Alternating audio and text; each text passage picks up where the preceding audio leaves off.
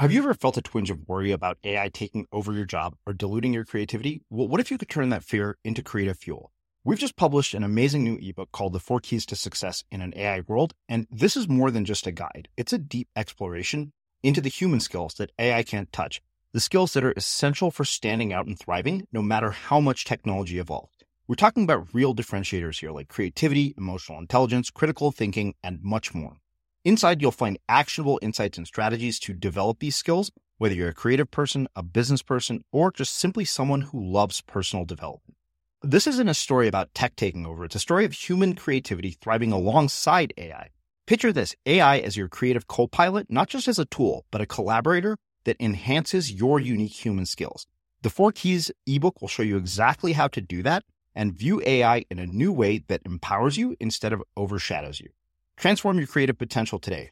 Head over to unmistakablecreative.com/4keys. Use the number 4, KEYS. That's unmistakablecreative.com/4keys and download your free copy. The red thread is this idiom from Nordic languages, generally in general Northern Europe, to talk about the theme, the big idea of something. And its origin story, which I think we talked about last time, was very similar to the process that I was leading people through to do this decoding. And so I look back at it, to me that, when you look back, the past is a straight line. It all makes perfect sense to me, though there was no way at all that I could have predicted that this is where I would have ended up or what I would have ended up doing or even creating. But it makes perfect sense as I look back on it because I created the thing that I wish I had 35 years ago. I'm Srini Rao, and this is the Unmistakable Creative Podcast, where you get a window into the stories and insights of the most innovative and creative minds who've started movements, built thriving businesses, written best-selling books, and created insanely interesting art. For more, check out our 500-episode archive at unmistakablecreative.com. Doing creative work can be kind of lonely, and that's why we built the Unmistakable Listener Tribe. The tribe is a community for professionals to connect and support each other. Everything is designed to help you grow your business and share what's working and what isn't. And that's true whether you're a business owner or an artist. You'll get access to feedback, live conversations with guests, and so much more. By joining the tribe, you become part of a community of creators who all support each other, and it's completely free. Hopefully I'll see you there. Visit unmistakablecreative.com/tribe to join. Again, that's unmistakablecreative.com/tribe. Tamsen, welcome to the Unmistakable Creative. Thanks so much for taking the time to join us. I am delighted to be back. Thank you so much for having me. Yeah, absolutely. As I always say, anytime we have somebody back a second time, to me, that just says a whole hell of a lot about what an amazing guest they were the first time. You have a new book out, Finding Your Red Thread, which we will get into. But as you know from our previous conversations, that's definitely not where we're going to start. So I thought we would start by me asking you, what is one of the most important things that you learned from one or both of your parents that have influenced or shaped who you've become and what you've ended up doing with your life? All right. So I'd say from my mother, who is an anthropologist, to observe what people do and to be curious about why they do it. I would say that's definitely from my mother. From my father, who's a systems thinker. So he's a submariner. He spent 21 years in the Navy. He's very focused on kind of two things I think that I've picked up from him. One is have a way to do it and be clear about it. And the second would be my father is definitely like the lone extrovert in our family. And so I think that from him, I have learned to appreciate the kind of the joy and the unexpected serendipity that can come from being kind of just talking to people and being curious about them. So my mother's very much kind of a quiet observer, and my father is an engaged, interviewer of people. I think is probably a good way to think about it. And I think that there is value in both, and so I can see the lines of both of those influences in everything that I do. So did your parents encourage any particular career paths while you were growing up? Because, I mean, as I've said before 1,000 times, the Indian kid sort of motivational speech is you can become any kind of doctor, lawyer, or engineer you want to be. No, actually. And I think that's in a lot of ways because of their own parents, first of all. And then secondly, because in a lot of ways, and a little bit as a result, my parents ended up doing very non-traditional things as well. So my mother grew up really quite financially challenged, I think is absolutely fair to say. She was a shopkeeper's daughter in rural Washington state. Her family ran kind of the corner store where the gas station was, and the food and meat and things like that. And she tells stories about how their food was the food that was past date from the store. And my grandmother was apparently quite the dynamo. But both my grandmother and my grandfather on my mother's side, actually, and all of my grandparents believe very, very strongly in the power of education. And so she was going to make sure that her kids went to college and went to a good one. And on that, she absolutely succeeded because both my uncle and my mother went to Stanford. In the case of my uncle, this was in the 50s, mid 50s. In the case of my mother was the early 60s.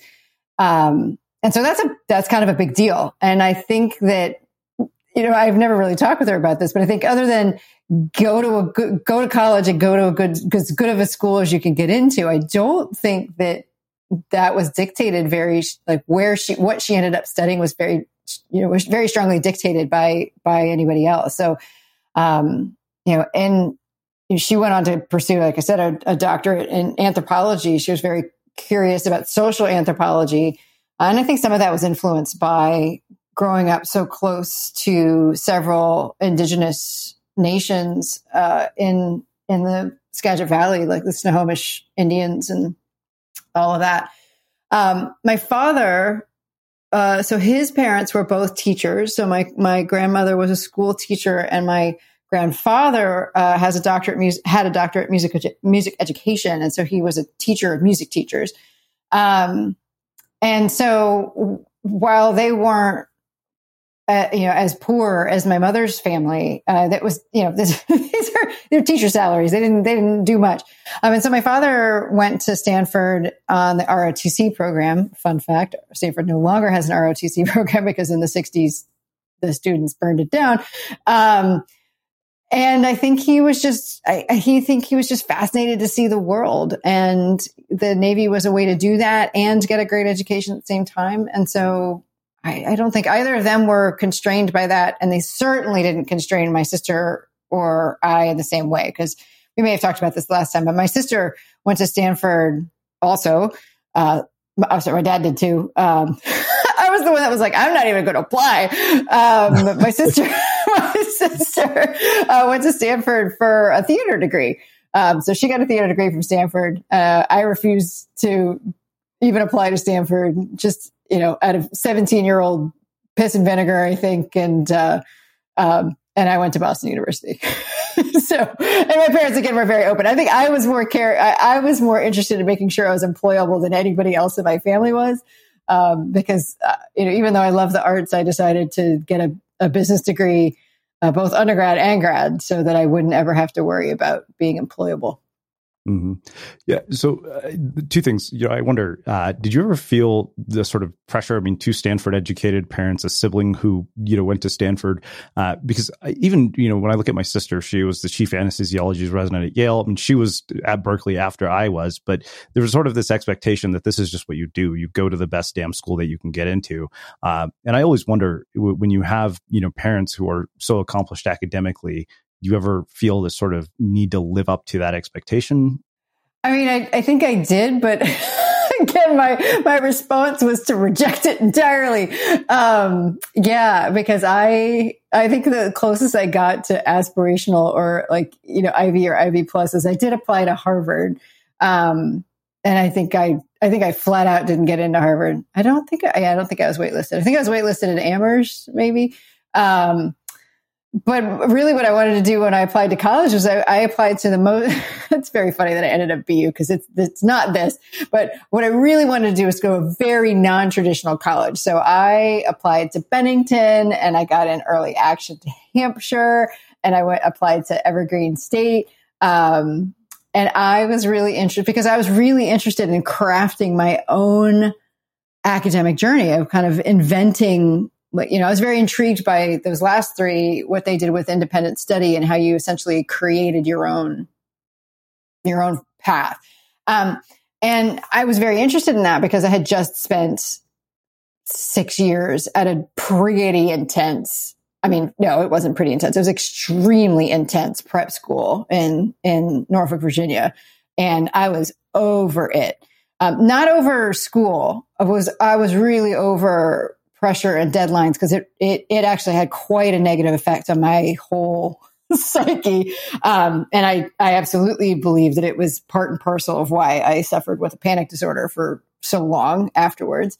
So I really just wanted to go to a place where I felt that I could make it mine. And that was really my response to everybody else going to Stanford was that's your thing. I'm going to do my thing.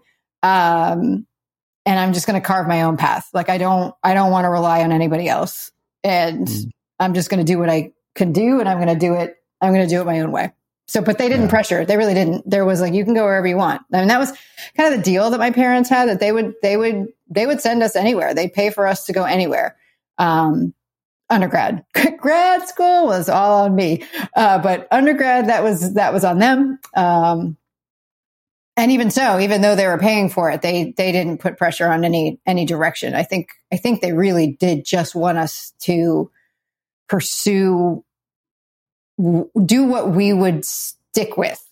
If that, I think they would do what we would stick with. I think they just wanted to make sure that we were set up well in life from that perspective, but that wasn't tied to any particular profession. A lot can happen in 3 years, like a chatbot may be your new best friend. But what won't change? Needing health insurance. United Healthcare Tri-Term Medical Plans, underwritten by Golden Rule Insurance Company, offer flexible, budget-friendly coverage that lasts nearly 3 years in some states. Learn more at uh1.com. Hold up. What was that? Boring. No flavor. That was as bad as those leftovers you ate all week. Keke Palmer here. And it's time to say hello to something fresh and guilt-free. Hello Fresh. Jazz up dinner with pecan-crusted chicken or garlic butter shrimp scampi. Now that's music to my mouth. Hello Fresh. Let's get this dinner party started. Discover all the delicious possibilities at hellofresh.com. When you're ready to pop the question, the last thing you want to do is second-guess the ring. At BlueNile.com, you can design a one-of-a-kind ring with the ease and convenience of shopping online. Choose your diamond and setting. When you find the one, you'll get it delivered right to your door. Go to BlueNile.com and use promo code LISTEN to get $50 off your purchase of $500 or more. That's code LISTEN at BlueNile.com for $50 off your purchase. BlueNile.com, code LISTEN. Life is full of what-ifs. Some awesome, like what if AI could fold your laundry? And some, well, less awesome, like what if you have unexpected medical costs? United Healthcare can help get you covered with Health Protector Guard fixed indemnity insurance plans. They supplement your primary plan to help you manage out-of-pocket costs. No deductibles, no enrollment periods, and especially no more what-ifs. Visit uh1.com to find the Health Protector Guard plan for you. Planning for your next trip? Elevate your travel style with Quince. Quince has all the jet-setting essentials you'll want for your next getaway, like European linen, premium luggage options, buttery soft Italian leather bags, and so much more. And it's all priced at 50 to 80% less than similar brands. Plus, Quince only works with factories that use safe and ethical manufacturing practices. Pack your bags with high-quality essentials you'll be wearing for vacations to come with Quince. Go to quince.com/trip for free shipping and 365-day returns. As creators, we're always on the move. Whether it's a live podcast event, a pop-up shop, or a workshop, we're constantly interacting with community, and that's where Tap to Pay on iPhone and Stripe comes in. Imagine this. You're at a live event, a listener loves your merch, or a participant wants to sign up for your course on the spot. With Tap to Pay on iPhone and Stripe, you can accept their payments right there and then, right from your iPhone, so there's no extra hardware or no delays. Total game changer. It's not just for creators. Any business owner can do this. It's about making transactions smoother and much more personal, growing your business in your way. We've been using Stripe for our products and courses for a long time, and now with Tap to Pay on iPhone, you can take your business to the next level too. So visit stripe.com/tapiphone to learn more. Remember, folks, with Tap to Pay on iPhone and Stripe, your business is always at your fingertips. Yeah. You mentioned this idea of carving your own path, and I think that's so much easier said than done. And I wonder, why do you think people fear doing that so much and conform to either societal expectations, parental expectations, or whatever their peers are doing? Because I think even going to Berkeley, I remember thinking, oh, this is sort of this liberal hotbed of innovative ideas, really original thinking. And I was like, wait, this place is a breeding ground for conformity. It's all just a bunch of soon-to-be bankers, lawyers, and doctors, and the evidence kind of plays out because that's what most of my classmates did. Right. Yeah. It's definitely easier to conform. And I don't know. There is truly something in me that rejects it. I understand it and I know how to play along. And that's definitely, I think, to add another tick in my mother's column, that comes from the observation of people. I understand I understand what I'm supposed to do. But there are times where it just doesn't feel right. And, by ignoring that feeling, that absolutely got me where I got to with panic disorder for a long time. And then once I started getting treatment for that, which started when I was 16, by the way, 16, 17, I started to become intolerant of that feeling of dissonance between what I was supposed to do and what every fiber of my being said I needed to do. But I will tell you, it's a lot harder because you have to deal with the fact that there is not a path. There's no map, as Seth Godin would say. You don't get to just follow in what somebody else does. You have to take ownership of that. Certainly something I discovered when I started my own business 5 years ago. And one of the things that I often said about it to other people at the time was that I traded the illusion of stability for the reality of control. I love that. And it was because it's true, but it also means that it is all on you. And I wish I knew. I wish I could tell someone here, here's the secret to doing your own thing. Other than that, I became finely attuned. And I think that was this kind of dark gift of panic disorder, finely attuned to dissonance, to any gap, because I would feel it physically, a gap between an expectation and reality. And so I spent a lot of my time just trying to, in the early years, try to ignore that gap. But then there were certain places that were just so foundational to me in some way, like where to go to college, what to study, that I just couldn't. And so, I could kind of toss off that I'm going to go to BU, mostly because I loved the city and that's why I went. And BU was a fairly safe school. One could argue it wasn't even the best school that I got into. But it ended up being the right place for me because, again, this is kind of an anathema to conformity. I mean, the same thing. I was in the undergraduate business school and I'm like, you people, I don't understand you people. And mostly because I spent all my time in high school with arts people. So here I am following and in with the business school people. And I'm like, I don't get you. And so I spent most of my time in in college. My college friends are all the people I worked with at the nightclubs on Lansdowne Street in Boston.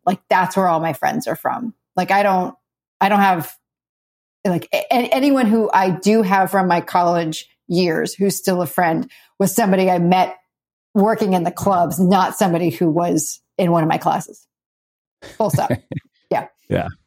You mentioned earlier, people like this idea of sort of a formula or prescription for, how to, run a business or how to do your own thing.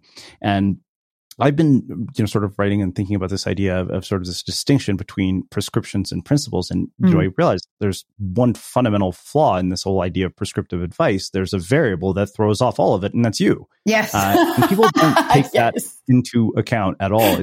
They tend to overlook context. And I guess what I wonder is how you get people to stop looking for prescriptive advice, which is kind of hilarious because your book is prescriptive in a lot of ways. It does, yeah.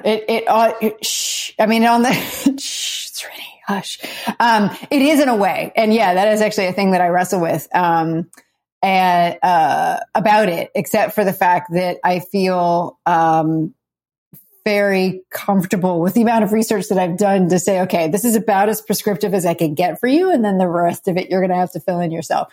Because I think of it more as a framework than a formula. And I think that to me is what allows for the individual, that allows for that variability.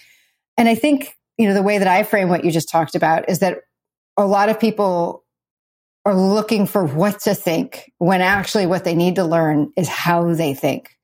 And because once you understand how you think or find ways to think about things, the what to do becomes a lot clearer. There's something I wrote in my newsletter a few weeks ago as an example of this, which is, a lot of times when we're talking to other people about ourselves or, we're just like, well, here's what I think. And a lot of times we don't get into like, well, how did you come to that conclusion? But it's in the how did you come to that conclusion that we actually understand whether or not we're seeing eye to eye on something or not. And the example that I drew a couple of weeks ago in my newsletter was like Ultron from the Avengers Age of Ultron, where, of course, you had two different, completely different approaches to the same answer of protect planet Earth. Ultron is like, well, it's the people that are the problem. And then you've got, so let's eliminate the people, and that's how we're going to protect planet Earth. And then, another group who, the Avengers, obviously, who are thinking, well, we need to protect planet Earth and maintain the people. And so I think, to me, there's really something intriguing. I'm just so fascinated about how people think, because if I can understand how people think, and then, with what I try to do with the book, help people understand how they themselves think about things, it becomes so much easier to make that more transparent. And so this is a strange word to apply to interpersonal interactions. It makes them a lot more efficient because you're not discovering kind of too late that, we may have agreed on the ends, but we sure as heck didn't agree on the means to those ends.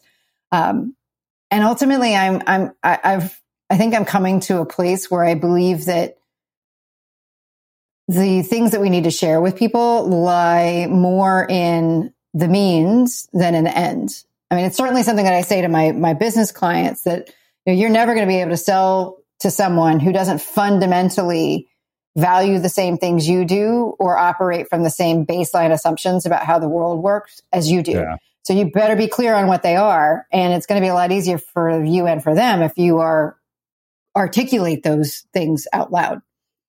Yeah, it's funny because it reminds me of something Victor Cheng says in his book, Extreme Revenue Growth. One of the things he talks about, he basically identifies sort of what he calls the 5 components of a revenue growth engine. And one of them is, a problem that somebody has. But the other part of that is missed often is that people care enough about that problem that they're willing to pay to solve it. Right. Yeah, exactly. I think a lot of people just go, well, here's the thing that hasn't been done yet. I'm like, yeah, the paying to solve it. Yeah, that's one of the things that I've come to understand is that one of the, and I think there's 3, one of the key beliefs that someone has to have before they will make a change in thinking or behavior is that they have to consider it worth it. And sometimes that is a financial calculation, and sometimes it's an effort calculation, and sometimes it's a esteem and other people as expectation calculation. Because that's certainly what came into play as I kind of rejected the Stanford path. I was like, yeah, but it's actually worth it to me to see if I can succeed without without all the legacies. Like, what can I do on my own? That's been an important part, I think, of who I've grown myself to be. Yeah. So before we get into the book, I want to ask you one last thing. I know, from having read the book that you're a parent, and just given sort of this legacy of, elite universities and education, I wonder how you think about education for your children, because, from the time that you went to college, I went to college, from when your parents went to college, the world is really different today. Yeah. And when I see things, I watched this documentary on the college admission scandal, and I'm watching these kids and thinking, God, like, this must be such a difficult time to be applying to college, because it's this sort of idea that this is basically going to determine everything about how your life turns out, is kind of the pressure, the message they seem to be getting from the world around them. So I wonder, one, how you talk to your kids about this and how you think about educating your own children.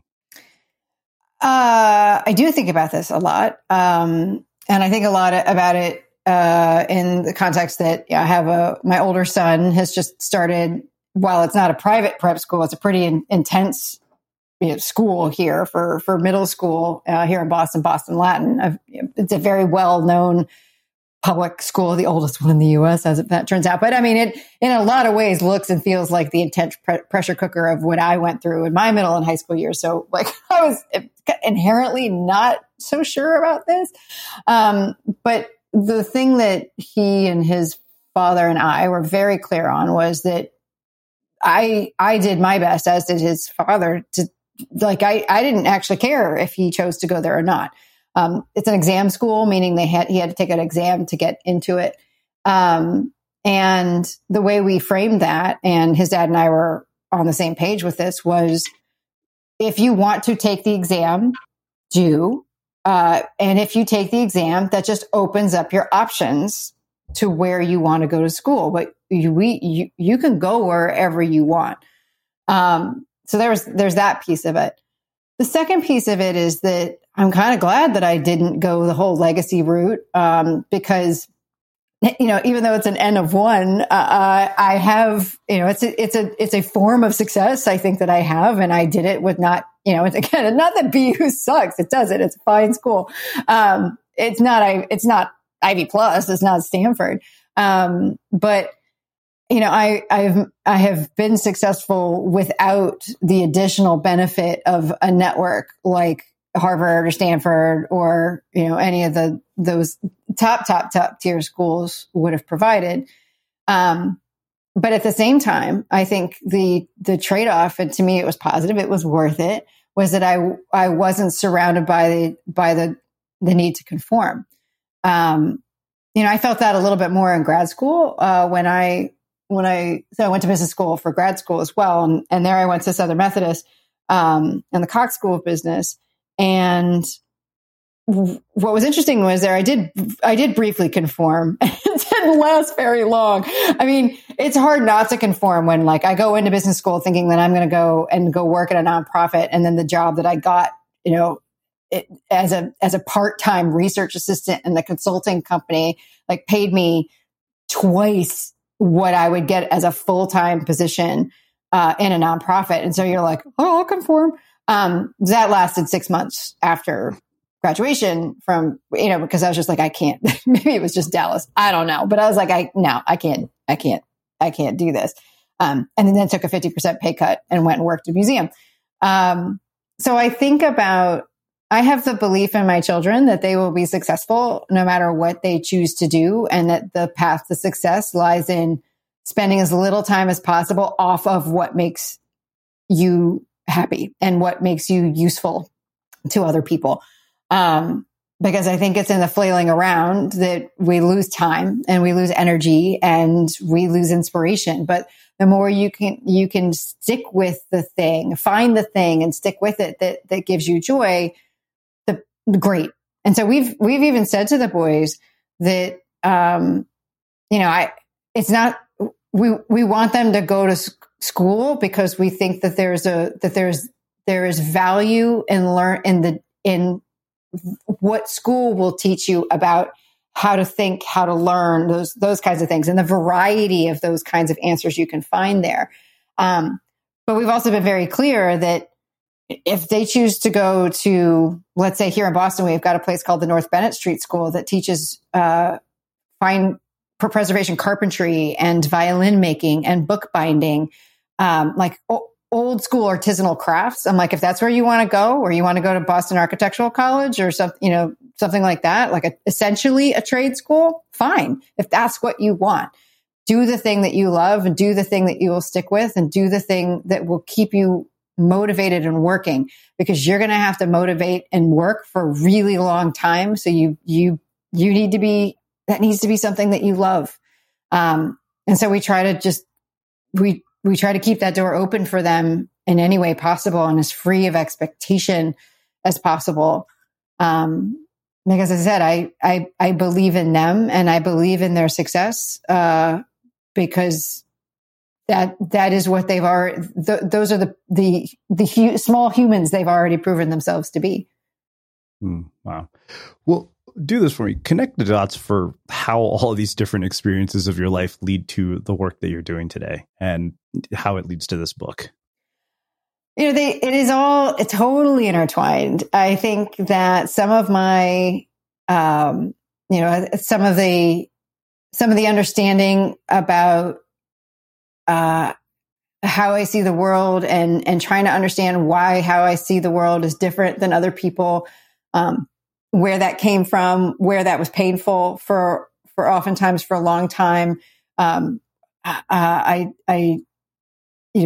a thread that's in here. Another thread that's in here is feeling unheard, a lot, as, from teens on up through college and work and all of that. In the early days of work, I'm sure we've all had this experience where you get dismissed because of youth. That tended to happen a lot with me because I was young. I actually was younger than a lot of other folks wherever I was. I way back when skipped first grade. So I started college at 17. I didn't turn 21 until the spring of my senior year. I went straight into business school. So I was in business school at the age of 21, graduated at 23. And so here I was, like, wherever I was, particularly in the early parts of my career, I was always a little and usually much younger than everybody else around me. That, of course, did not limit my feeling that I had good ideas. But there was so often where either I knew I had a great idea and I couldn't make the case for it in a way that got it across. And so I felt like that, and therefore I was dismissed. Or I often was very frustrated with not having an articulate way to answer something. And so those were kind of these personal threads that I carried forward with me for a really long time. The fact that, I hate a blank page. I don't like not knowing where to start. Like, I don't like being told what to do, obviously. But I don't like not knowing, like, just give me a framework that I can try on and then just see if it fits. And then I'll make it my own from there. So there's that piece. There was another piece, which was rooted in this tension of being this arts kid in business school, for so many years. And the fact that these did represent really true two sides of me that coexisted in my head, sometimes well and sometimes not, which is that I have a deep love for kind of the passion-based things of the arts and deep research and scholarship and just going deep on stuff. I love that. And also there's a very, very strong practical bent that sometimes works straight up against passion projects. And through observation, thanks, Mom, I realized I'm not the only person who feels and experiences that tension between what's passion driven and what's practicality driven. But because I spent so much of my time in both worlds, so, I did that always. Like it was always a way for me to get a different perspective on things. So when I was an arts kid in high school, but I was also the manager of the varsity boys baseball team. And so yes, I studied business when I was at BU, but I also got a liberal arts degree in American studies and art history at the same time. And yes, I went to business school for organizational behavior, but I also got a master's in arts administration. And every role that I took on tended to sit in this kind of intersection between two on the surface competing worlds. So even when I took my pay cut and went back to the museum, I was sitting at the intersection between the marketing and the fundraising departments at a museum, which are kind of like, I mean, if you're not familiar with how nonprofits can go against each other with marketing and fundraising, think of any for-profit business and the tension that naturally exists between marketing and sales. It's the same. And when I was doing just even traditional marketing, okay, I sat between the world of the institution. So this is where and I was the marketer at very, deep, passionate places like, an art school at the Boston Conservatory and the medical school at Harvard. And again, here was this, and my job as the marketing person was to translate these deep passions into things that people could understand. And again, I saw this tension between, here are these amazing ideas and these amazing passions, and then the people who that are not that could benefit so much and enjoy that stuff, but they just haven't found the path to each other. And then it really, so this is a constant theme in my life of how do you, of this kind of translation of sitting between two worlds and operating in between them. And I did it so long that I seem to have become in a lot of ways this kind of like human Rosetta Stone where I could talk about passion in practical terms, but I could also kind of take the practical notion and translate it back to the artists and the scholars and the scientists about like, okay, I get that you're doing this, but okay, let's take in this kind of practical aspect of we need to raise money for it. And we need to pay for it. So how do we do that? And it really started to come into super sharp focus 8 years ago when I had the opportunity to become the executive producer of TEDx Cambridge. And these academics, scientists, scholars, these deeply passionate people, now here was this very specific event where they needed to, in many ways, encapsulate an entire body of work in 3 to 18 minutes.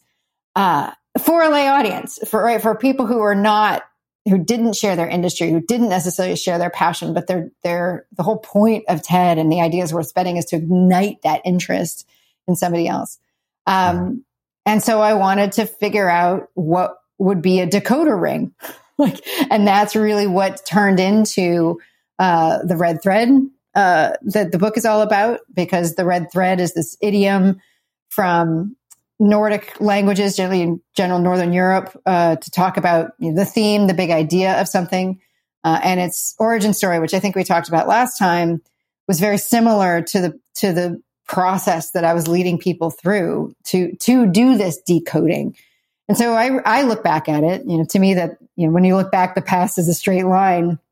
It all makes perfect sense to me, though there was no way at all that I could have predicted that this is where I would have ended up or what I would have ended up doing or even creating.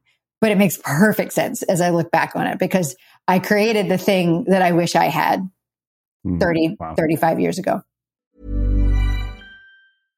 How would you like to look 5 years younger? In a clinical study, people that had volume added with Juvederm Voluma XC in the cheeks perceived themselves as looking 5 years younger at 6 months after treatment. Look younger, feel like you. Add volume for lift and contour in the cheeks with Juvederm Voluma XC. Reverse signs of aging by adding volume to smooth laugh lines with Juvederm Volure XC. For important safety information and to find a licensed specialist, visit Juvederm.com. That's JUVEDERM.com. Not for people with severe allergic reactions, allergies to lidocaine, or the proteins used in Juvederm. Common side effects include injection site redness, swelling, pain, tenderness, firmness, lumps, bumps, bruising, discoloration, or itching. There's a risk of unintentional injection into a blood vessel, which can cause vision abnormalities, blindness, stroke, temporary scabs, or scarring. Talk to a licensed specialist to find out if it's right for you.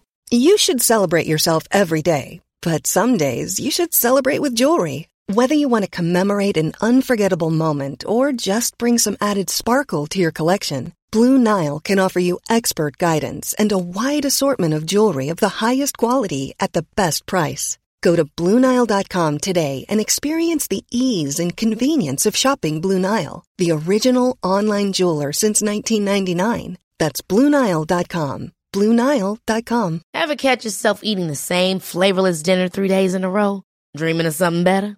Well, HelloFresh is your guilt-free dream come true, baby. It's me, Keke Palmer. Let's wake up those taste buds with hot, juicy pecan-crusted chicken or garlic butter shrimp scampi. Hello Fresh. Stop dreaming of all the delicious possibilities and dig in at HelloFresh.com. Let's get this dinner party started. I'm Sandra, and I'm just the professional your small business was looking for. But you didn't hire me because you didn't use LinkedIn Jobs. LinkedIn has professionals you can't find anywhere else, including those who aren't actively looking for a new job, but might be open to the perfect role, like me. In a given month, over 70% of LinkedIn users don't visit other leading job sites. So if you're not looking on LinkedIn, you'll miss out on great candidates like Sandra. Start hiring professionals like a professional. Post your free job on linkedin.com/people today. Hey there, it's Michelle Norris. I'm host of a podcast called Your Mama's Kitchen. When I travel, I'm usually looking for a way to find a taste of home when I'm not at home. And one of the things I love to do when I am at home is entertain. And Airbnb allows me to do that. When I was in California recently, I rented a house that had a great kitchen. And when we were sitting around the table, we were all thinking, we're in someone else's house. Someone could be in all of our homes as well. If you have a home, but you're not always at home, you have an Airbnb. Your home might be worth more than you think. Find out how much at airbnb.com/host.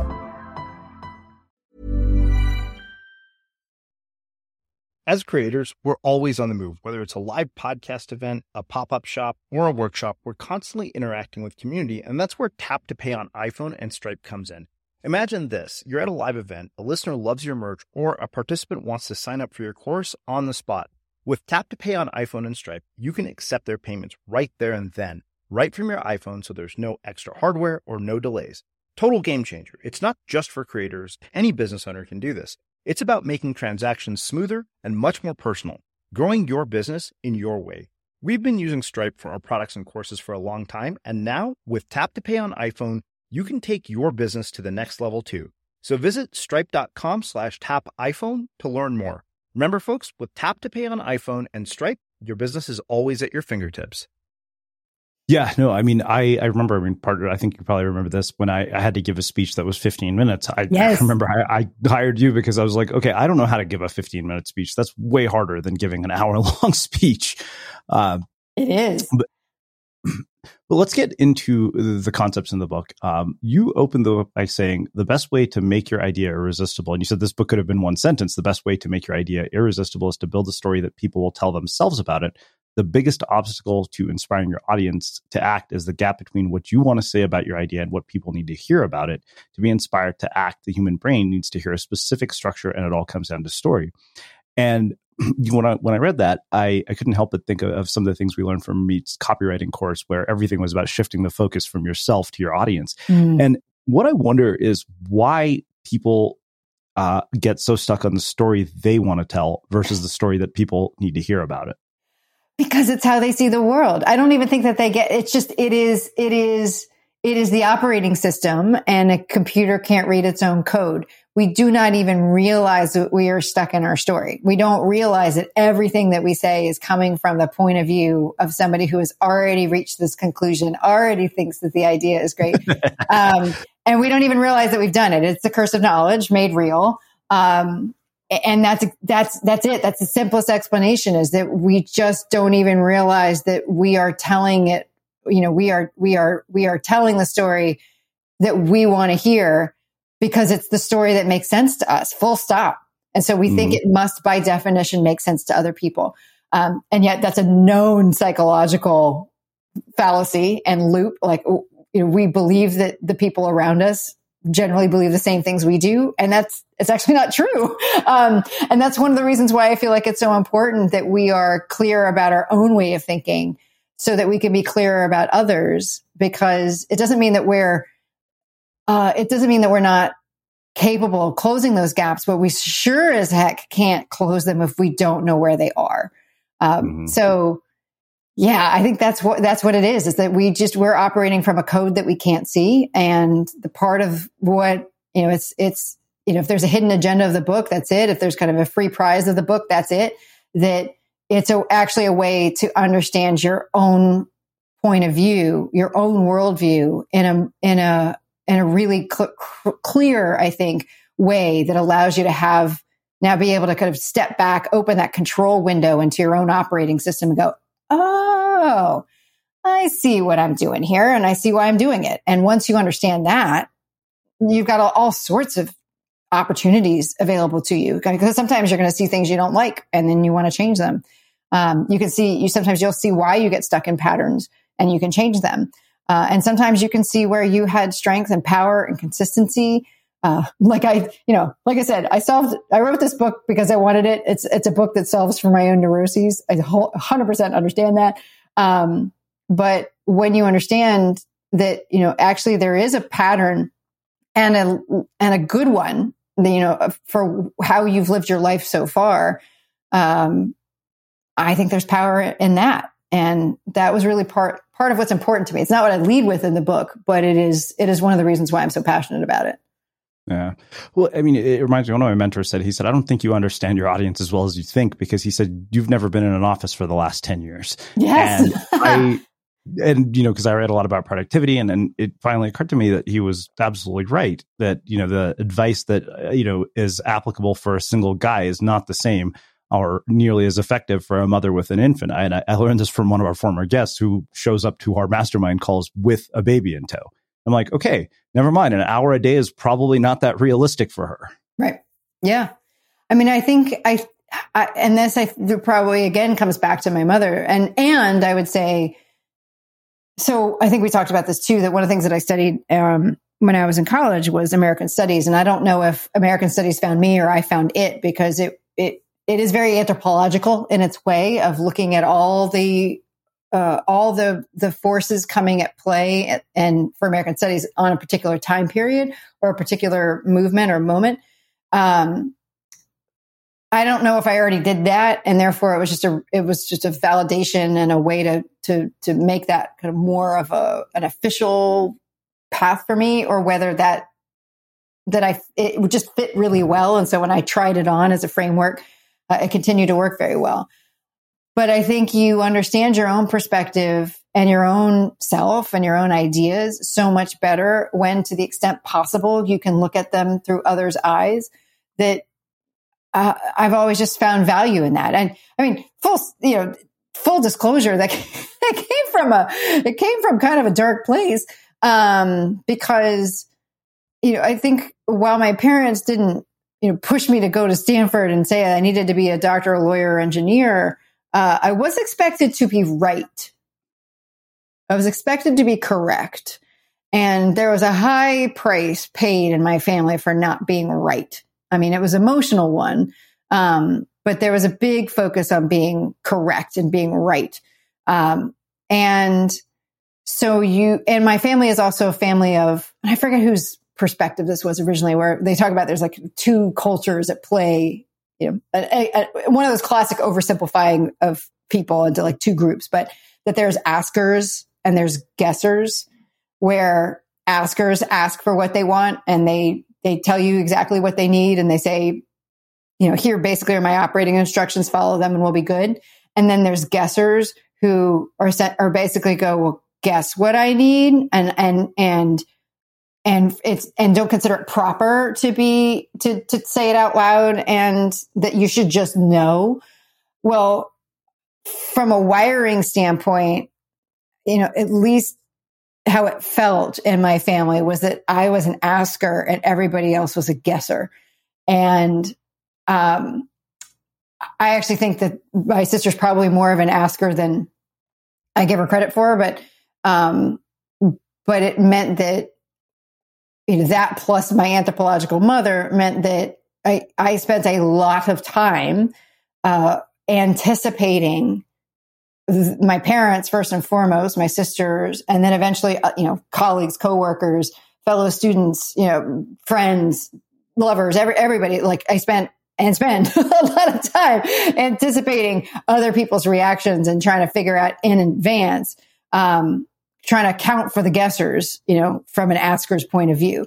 And yeah, I think the more that we can, one of the things I say to my clients is I overthink so you don't have to. That's part of what I really wanted to get through into the book too, was just like, listen, if you can answer these questions about your idea, it's going to be just about as rock solid as you can make it. As you could, because I've incorporated that like lifetime of lessons on where people are going to pick something apart and where something would fall apart, where an explanation would fall apart. And it's all baked in. I elected not to write the book from that perspective. I really wanted to write the how-to, really practical book. But there's probably 3 books worth of support for why every piece is exactly the way that it is. Yeah. Well, let's get into the pieces. When you say goal, problem, truth, change, action, these 5 elements are the answers to the questions everyone asks about ideas. So can you walk us through this framework and how we apply it to our ideas? Yeah. So the story of those elements is that they are the fundamental building blocks of any story. And a point of academic inquiry for me still is whether these building blocks are what the brain required, and that's why stories have them, or that stories have been so built into our society that that's what we've learned to look for over time. But they are what they are because of the role that they play in how we make sense of information. And the first one, the goal, is why somebody would act at all. And the goal, as I define it, is it's something somebody wants and doesn't yet have. And when we're talking about once upon a time stories, that's when we, the reader, the audience, the viewer, the listener, that's when we really start to engage. It may not be where the kind of quote unquote action of the story starts, but it's where our emotional engagement starts. So that's the goal. And that's why somebody would act in the first place, to achieve a thing. That's what they want. They don't have it yet. So they need to act in order to get it. The next thing that comes into play, once upon a time stories and in the story of an idea, is a problem that somebody doesn't know about when they get started. It's the reason why they don't have that thing yet, right? So if you want a thing and you don't have it, well, there's a reason you don't have it yet. Why don't you have it yet? And so the problem is rooted there. When we're talking about the problem, quote unquote, as it shows up in the red thread, is that it's a problem of perspective, meaning it's a tension in perspective. It's not a problem per se. It fills the role of the problem, meaning that there's a way that people are looking at the situation right now that's keeping them from seeing another way to be. And so that's what we have to identify. The third major building block is, that contrast between the way they've been looking and the way they could look, inevitably brings up a conflict, or should, because every great story has what's called a moment of truth, a point of no return, a climax. And my favorite word for it, like total Scrabble word, anagnorisis, which is the moment the main character recognizes the true nature of their circumstances. And that's where the conflict of any story comes to a head.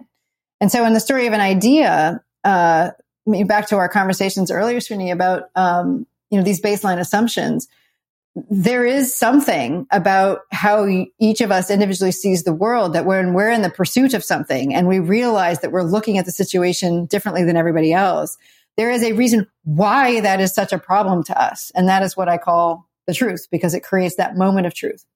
And when those things are all in play, something we want, something we believe, and two contrasting perspectives, something's got to give. And where in a once upon a time story, that moment of truth forces a choice, right? That means something's going to change. Either you're going to give up what you want, or you're going to stop doing something or start doing something. That's what in the red thread is the fourth piece. It's the change that's the result of that moment of truth. So goal, problem, truth, change. And then, most stories don't stop with a decision.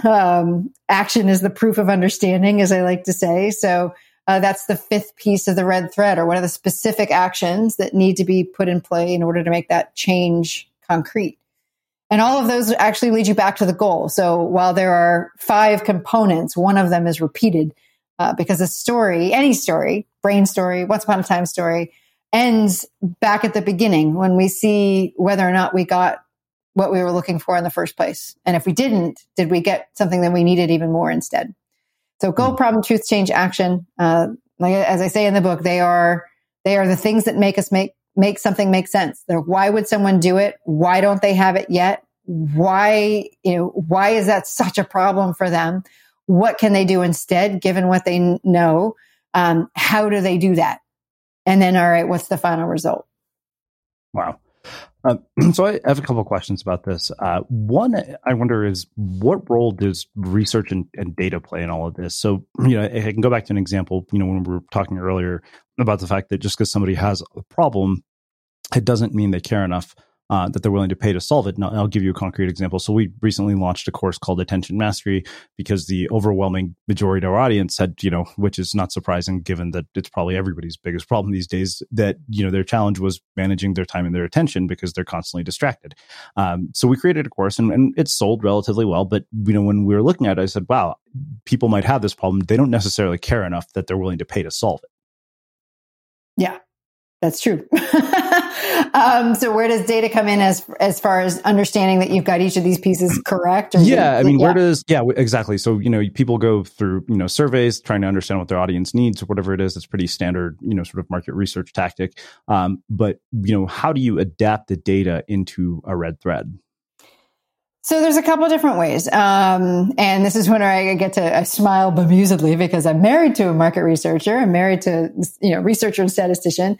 And so, I've actually talked about this quite a bit because I get this question from clients a lot. They're like, well, how much do I already need to know about this? And how much research do I need to do?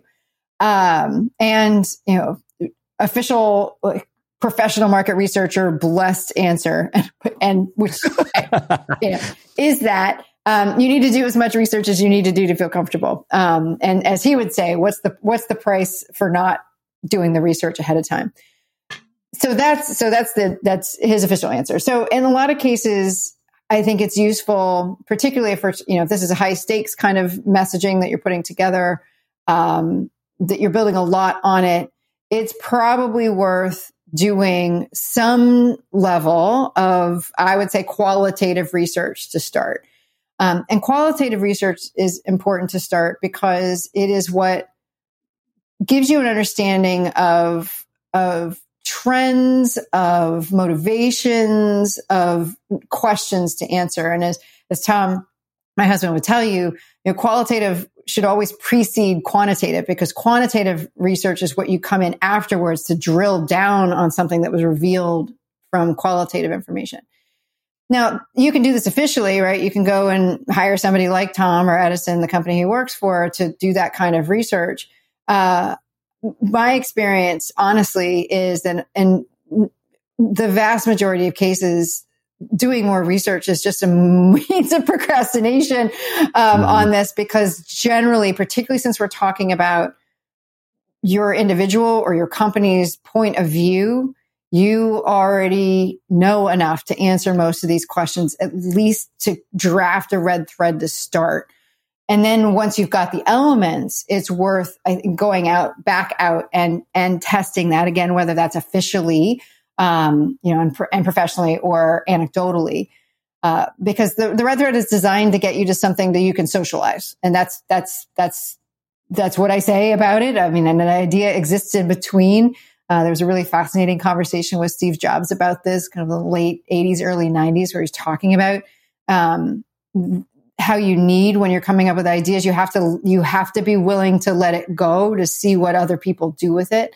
And the red thread is a way that gets you there. But because it starts with who you're for and what problem that you want to solve with them, there is this kind of intersection between what you know for sure is true about the people that you're talking to and the people that you want to have coming to you. And I think that that's an important intersection, because and this is a lesson I learned in when I was doing nonprofits. So I think it's particularly dangerous for nonprofits because there's money behind these conversations. And what I mean by that is, any nonprofit organization has a mission. It's one of those things that over time, for-profit companies have taken on as like a thing that they've borrowed from the nonprofits, this kind of mission statement thing. But for nonprofits, it's really important because that's exactly the reason why they exist.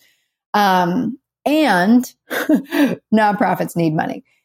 And that money often comes from people with their own agendas and their own mission statements, you could say. And so what can happen in a nonprofit is that in the pursuit of money that they need to stay open, they can pull themselves pretty far off mission because they need to get the money. And over time, one time here or there isn't going to be a problem. But if you consistently do that, then all of a sudden you've pulled the money away from your core mission and you're ending up doing this kind of mishmash of things instead. And I think that same lesson is true for anybody and any organization, is that you want to make sure what you're looking for is a balance between the people that you serve and what you want to serve them. And that if you go too far to what the market wants, quote unquote, you'll end up constantly chasing that and never be able to put down roots where you are and not build the equity and the experience in that place. And at the same time, you don't want to be blind to it, because then, to your point that we were talking about earlier, then you end up solving a problem that nobody has. And so it really is about finding that intersection. And, it was really interesting in the early parts of the pandemic. I saw a lot of people do what I was calling moving to COVID town, meaning rather than stay where they were and find a way to kind of draw new maps from where people were kind of concerned about, what does this mean for my job? Or I've got this new focus on whatever, and showing them how whatever they offered, like whatever you offer, was still relevant to those people. You just need to draw a different path to it. I saw a lot of people kind of move to COVID town. Like, I'm going to completely change what I do and change everything about my messaging because that's where the market is.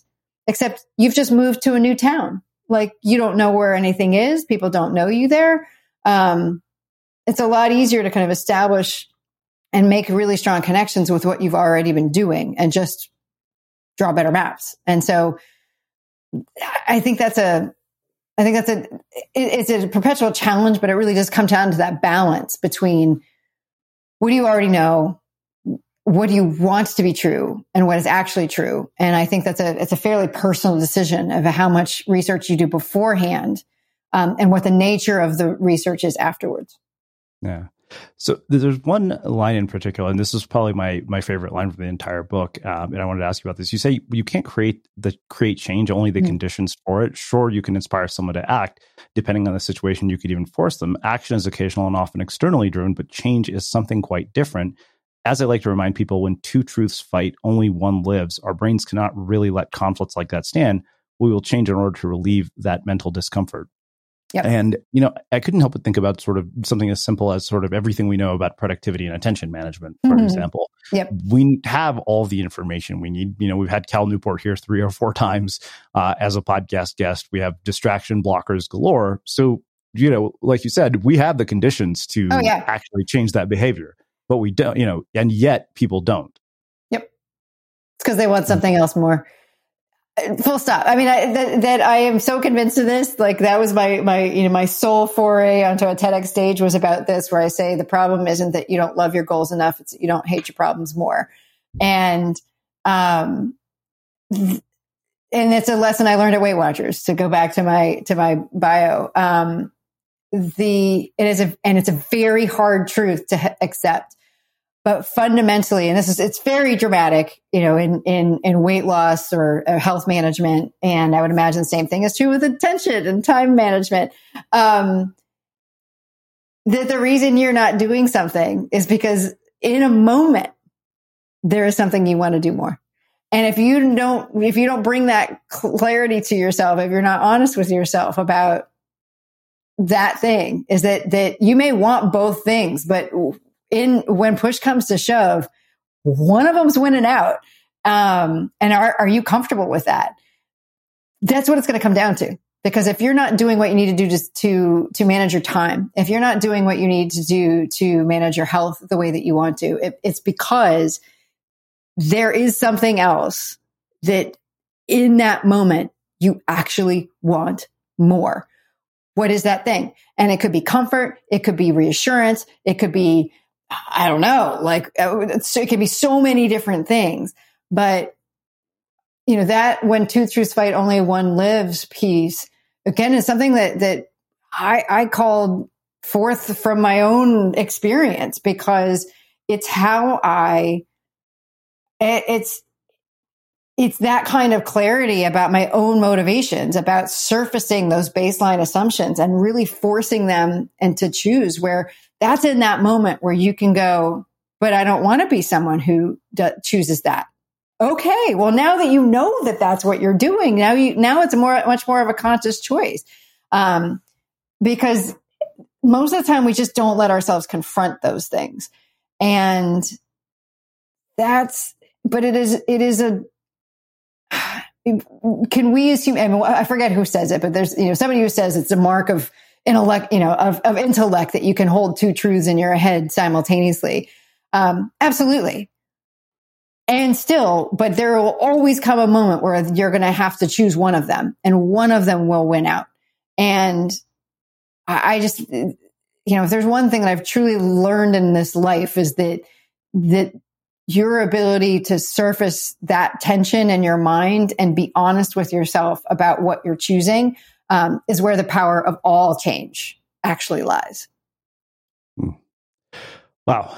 Well, I think that makes a really beautiful and fitting end to our conversation. So I have one last question for you, which is how we finish all of our interviews of the Unmistakable Creative. What do you think it is that makes somebody or something unmistakable?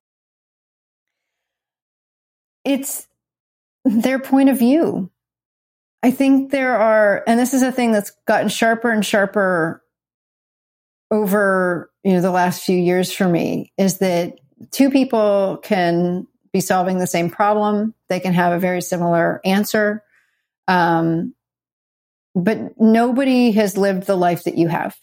And these individual components, they are what I talk about in the book, but each of them reflects a point of separation, a fork in the road between different people on what could look like very similar paths. But it really comes down to the fact that literally no one has your exact same point of view. And your ability to surface that point of view, to live it, to embody it, to articulate it, to be it, to be true to it, to honor it, to further it. It's the people who do that are the ones that you say, at least that I say, are truly unmistakable. Amazing. Well, I can't thank you enough for taking the time to join us and share your story, your wisdom, and insights with our listeners. Where can people find out more about you, your work, the book, and everything else that you're up to? Everything else is at tamsenwebster.com. I'm literally the only Tamsen Webster in the universe, so it's easy to find me. Yes, thanks, Mom and Dad, for a weird first name. But everything's there. And if they want to go straight to more information about the book, they can go to redthreadbook.com. That will land them on their page, my homepage, land them on my website anyway. But there they can they can find it. They can get some extra goodies for ordering it if they want. And I am happy that people are responding well to it. So it is delightful, and I hope your listeners find it useful. Amazing. And for everybody listening, we will wrap the show with that. Thank you for listening to this episode of the Unmistakable Creative Podcast. While you were listening, were there any moments you found fascinating, inspiring, instructive, maybe even heartwarming? Can you think of anyone, a friend or a family member who would appreciate this moment? If so, take a second and share today's episode with that one person, because good ideas and messages are meant to be shared. Hi, I'm Daniel, founder of Pretty Litter. Cats and cat owners deserve better than any old-fashioned litter. That's why I teamed up with scientists and veterinarians to create Pretty Litter. Its innovative crystal formula has superior odor control and weighs up to 80% less than clay litter. Pretty Litter even monitors health by changing colors to help detect early signs of potential illness. It's the world's smartest kitty litter. Go to prettylitter.com and use code ACAST for 20% off your first order and a free cat toy. Terms and conditions apply. See site for details. Hold up. What was that? Boring. No flavor. That was as bad as those leftovers you ate all week. Keke Palmer here. And it's time to say hello to something fresh and guilt-free. Hello Fresh. Jazz up dinner with pecan-crusted chicken or garlic butter shrimp scampi. Now that's music to my mouth. Hello Fresh. Let's get this dinner party started. Discover all the delicious possibilities at HelloFresh.com. Mom deserves the best, and there's no better place to shop for Mother's Day than Whole Foods Market. They're your destination for unbeatable savings, from premium gifts to show-stopping flowers and irresistible desserts. Start by saving 33% with Prime on all body care and candles. Then get a 15-stem bunch of tulips for just $9.99 each with Prime. Round out Mom's menu with festive rosé, irresistible berry chantilly cake, and more special treats. Come celebrate Mother's Day at Whole Foods Market. Planning for your next trip? Elevate your travel style with Quince. Quince has all the jet-setting essentials you'll want for your next getaway, like European linen, premium luggage options, buttery soft Italian leather bags, and so much more. And is all priced at 50 to 80% less than similar brands. Plus, Quince only works with factories that use safe and ethical manufacturing practices. Pack your bags with high-quality essentials you'll be wearing for vacations to come with Quince. Go to quince.com/pack for free shipping and 365-day returns.